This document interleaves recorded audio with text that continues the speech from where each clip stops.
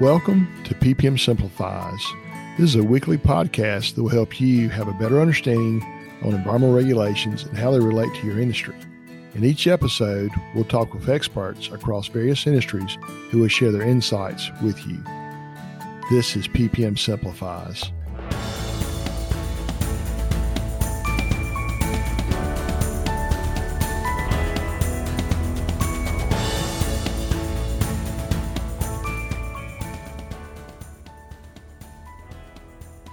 On today's podcast, we have a very special guest, another resident expert at PPM, Mr. Jared Satterfield. Jared is an engineer from Louisiana Tech, and his topic today, we've spoken before about remediation on the podcast, but we're going to go a little deeper, no pun intended. We're going to talk about mist, mass, and remediation, and there's no one better in our firm to talk about than Jared. Jared, how are you today? I'm great, Todd. Thank you for having me. Oh, man, thanks for joining us. I think our listening audience is really going to enjoy this one. And as we get ready to kick off, you can do your best job completing the assessment, being very thorough, trying to understand, but we're dealing in the subsurface, and there are things that can occur. There are areas that just get missed. It doesn't happen all the time, but mist, mass, it does happen out there. Exactly, Todd. I mean, you can't see where the system exactly is responding in the subsurface, and you may have an area that we're not addressing, and it can be in the soil or groundwater, but it can be in the saturated zone or the vadose zone, which the saturated zone below the water table, the vadose zone above the water table in the subsurface. That's exactly right. So with that set up, let's get after it. So let's start with a basic question. Let's better define what is mist mass. So mist mass is really an area of concern of whether it be petroleum, hydrocarbons, or anything else that you're trying to clean up in the subsurface. And it's just an area that's not been addressed by active remediation in an area. How common is mist mass in remediation? Is it maybe 1 in 10 sites, 1 in every 20 sites? What do you think kind of an average might be that you encounter a mist mass, which if you encounter it, it happens, what you're going to do is you're going to end up with a little bit longer run on your remediation system, correct? That's correct. I believe 1 in 10 would probably be a good number on where we find mist mass. And there are a variety of reasons that we can have mist mass at a site. I want to come to that. Let's go this way too. What are some common causes of mist mass, say, using a vacuum extraction system?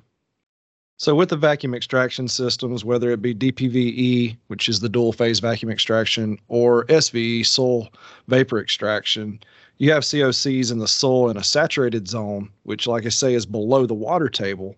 And you can't really pull air across that area, which is really volatilizing the COCs in that area. You can also have your wells spaced too far apart, and that won't allow for the radius of influence or the corona depression, depending on your remediation technology, to overlap and really remediate the entire area. You kind of go to a donut remediation per se, and you need to be able to overlap those or add more wells in. Soil lithology is also a big factor, because we take samples in the area, but you may have some clay lenses or some sands in the area that will change your radius of influences at the same time. And then also the screening depths of your wells. Okay. And that's, and those things certainly make sense how that happens. And going from vacuum extraction to another common remediation technique, let's say, what are some common causes of mist mass, say with an injection system? So with your injection systems, 2 of your more common is air sparge and ozone sparging. Again, the well spacing horizontally, you need to be able to have the overlapped radius of influences there, which are generally tighter, smaller radius of influence on the injection rather than extraction, but also horizontally, because you only have a certain the vertical extent of each one, you only have a certain area. So you may have to nest wells every 10 feet or so as far as vertically to be able to overcome the area. Soil lithology is also, depending on how tight or your soils are for your radius of influence. And then something else that we have seen is system undersizing, because with your lithology and your piping runs, undersizing your system, you won't be able to have the radius of influence that you need to remediate the site. And so, thinking through, those two examples of remediation technologies, is a pilot study really key into helping ensure you don't end up with some mismass in the subsurface? So really on the front end is really key on design of the system. So your investigation on the front end is a big part of that, to where we can see what is in the subsurface. Pilot studies are also a big part of that. That way we can go in and see what the extraction rates are. We can see the radius of influences by taking readings on surrounding wells before we actually install, which sometimes, unfortunately, we're not able to do that. But when we are, definitely use that data to design the system properly. That absolutely makes sense. So I know we've hit on this, but I want to kind of backtrack just a hair. If you think about constituents of concern for soil, you can certainly have areas. You set a site cleanup standard, and you've got areas that are below that site cleanup standard, so they're technically below action levels for the state, but can they still cause issues with your remediation and mismass scenarios? That's a really good question, Todd. The soil that is under the action level for the state, it can still be higher than the water action levels. And so you can have leachating concentrations that go from the soil and cause dissolved concentrations to be above the groundwater standards. And that's something that we've had to learn to pay attention to on designing the systems, because later down the road, those can cause large problems on trying to get the site to an NFA. So, I'm gonna redress this too. In my mind, when I think about, mismass of contaminants, I think about maybe missing something in the subsurface. Maybe there's a pocket or a lens, if you will, that just doesn't get picked up with a boring. And that can certainly cause this phenomena.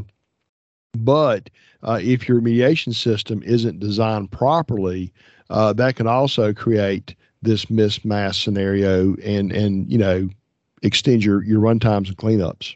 That's correct. And we've seen both in the history of our systems, and we just have to pay attention to during the investigation and put our borings and delineate properly throughout the site. And that really helps us on the design of the systems. And that's right. And then also, when you can, anytime you can do some pilot testing, that just helps hedge your bet, doesn't it? Oh, definitely. The information we get from the pilot studies is instrumental in designing our systems. And I'm gonna go maybe just a little deeper there too. The other thing is, once you've got the plume assessed and you selected your remediation technology, and you very carefully, if you're able to do a pilot study and right size your system, or however you're going to install a system, the other key of it to hedge against, protect against extending run times or mismass scenarios is to just really make sure you've got that system optimized, which we've got another podcast on that, but that really plays into it too, doesn't it? It does. And having the systems run properly, that kind of goes back to the undersizing of the system, because they will respond the same way if it's not running properly as well. And that always goes back to, if it think about something that might not be right sized for the site, or if you don't have effective run times, if you're only running the system 50% of the time because of site circumstances, that can also extend the site cleanup.